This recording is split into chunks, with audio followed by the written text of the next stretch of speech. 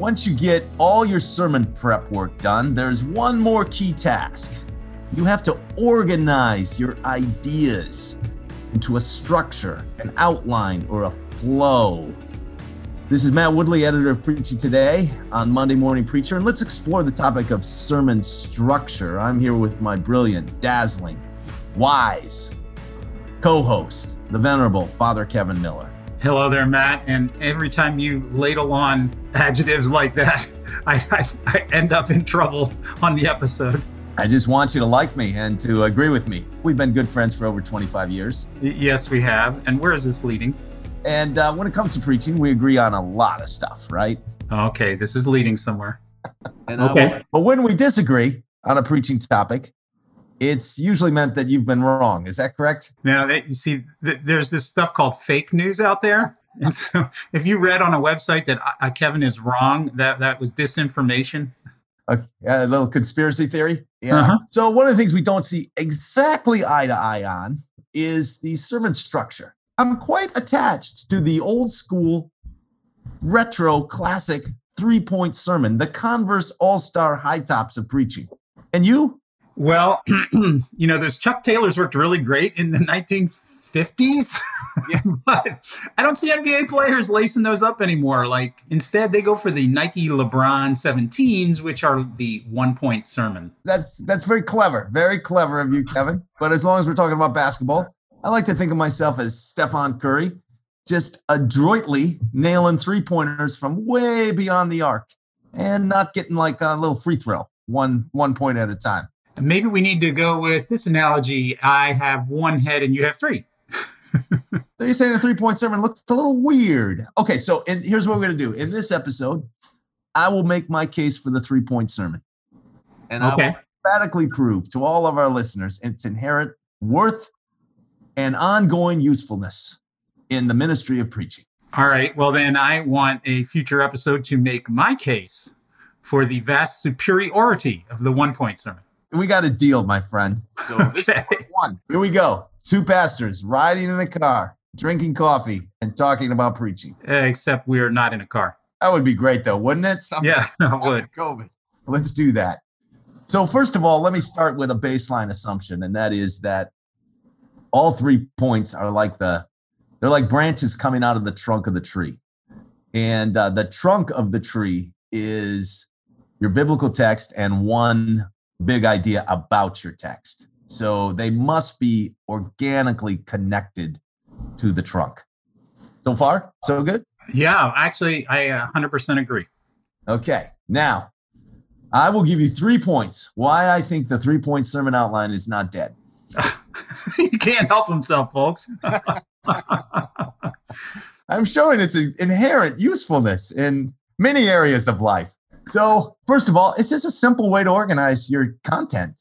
It's just simple. It can be clear. So instead of just a bunch of information, you're breaking it up into bite-sized chunks. Like, you read a magazine article, newspaper article. They use subheadings in your story, your walk through the text.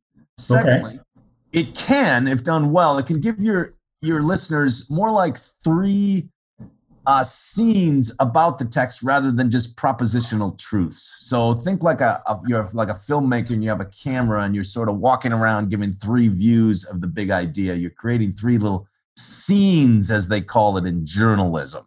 And third, I think my examples will give a little bit about that, but it can have movement.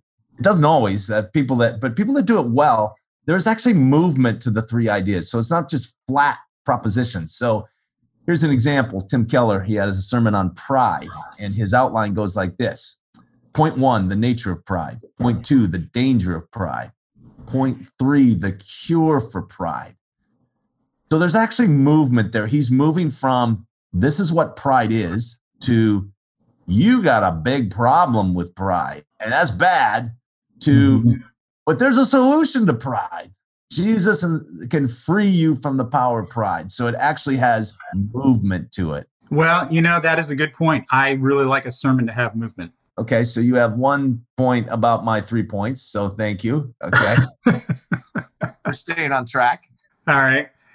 Say a little bit more, though, about the scenes, Matt. I think that was an important concept, but what exactly do you mean by a scene, and why is that a good thing? Yeah, well, this is a little tricky. In journalism, in journalistic writing, they talk about writing in scenes, okay?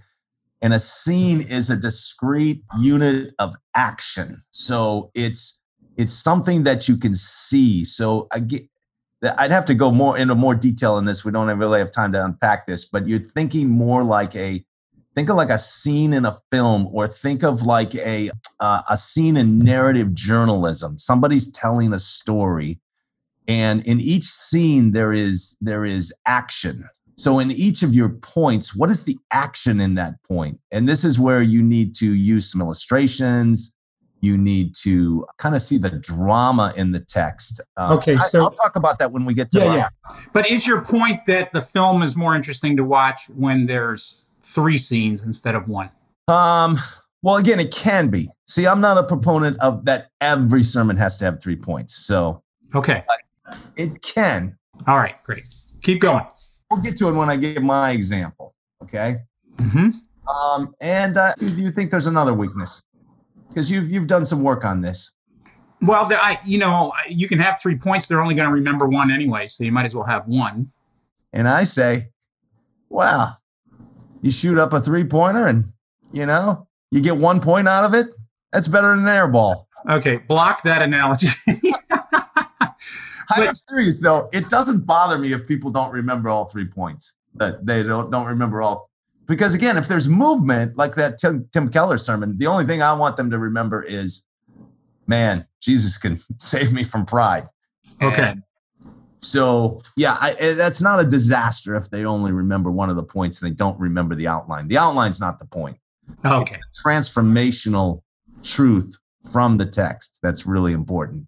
Well, I agree with that. So give me some examples from your preaching. So, well, first of all, let me say I don't do it all the time. I preached a sermon last Sunday on John 1 where Jesus calls Nathanael, and it was basically 1 point, be dazzled by Jesus, and then I just walked through the text. So It doesn't always work. But here's one I did on Hebrews 10, which is all about Christ and his atoning sacrifice. So my 3 points were this is a little Keller-esque, but I wasn't trying to imitate him. I just thought the text lended itself really well to this. The need for forgiveness, the price of forgiveness, and the offer of forgiveness. So again, I think there's movement for that. You're talking about, oh man, wow, I need forgiveness. So I've been gripped by that now. There's tension. Like, okay, I'm a sinner. We're all broken. And then, but forgiveness isn't just free. You can't just wave your hand. There's a payment required for this.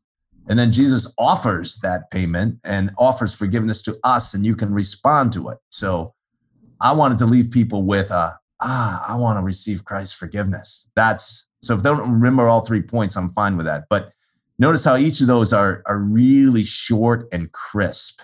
Yeah, and there's a sense of motion, which maybe wasn't as present in the John 1 sermon about being dazzled. Correct. And I do mention at some point I will mention the outline, I'll say, so, I start with the tension, which is really kind of the first point, the need for forgiveness. I kind of start there because I want people to feel the weight of this and why they should listen to this and the urgency of it, which I think we're on the same page with that. Okay, right. So you want the outline to be useful to you and to your listeners, but you don't expect them to memorize or take it away. That's not your goal. Correct. Okay. I want them to see the movement and the need for this. Yeah, correct. So when I talk about, like, say for instance, the need for forgiveness, I'm trying to create a little scene about that. I want to give some examples. I want you to see and feel what that is like, rather than just have some facts about what that is like. Well, you are not far from the kingdom of God, my son. So, Kevin, come on, lay it on here. Lay it on Well, yeah, of course, you're going to get the fire later. Yeah, I think the 1 point sermon can keep the advantages of what you've just said, or most of them, and yet add some clarity and focus, which ultimately results in greater listener engagement. And that's the case I'm going to make in a future episode. But I have to say, you won me over more than I thought you would to the classic Chuck Taylor 3-point sermon. So I tell you, it's underrated. Don't cast it out. And yeah, so we'll do part 2 to this friendly, civil, very nice. We're showing how two people across party lines can talk and be civil with each other. Yeah, didn't you preach a sermon about fierce civility? I did. This is like a model for how politicians can do their discourse. I hope they're listening to this. So I hope the Republicans and Democrats are listening to us talk, and they could learn to talk this way as well. Yeah, well, that would be a better day for all of us, would it not? So we'll just next time we'll be talking to Kevin. Again, just two friends riding in a car talking about preaching. Except we're not in a car. Exactly. So preachers, try the 3-pointer. Don't disparage it. Don't despise it. It's got its useful place. And I think it still works. Not all the time, but keep it in your repertoire and then tune in and listen to a future episode where Kevin Miller will give his powerful, convincing, unassailable case for the 1-point sermon. Couldn't have said that better myself. This is Matt Woodley with Monday Morning Preacher from Preaching Today. Thanks for listening to this episode.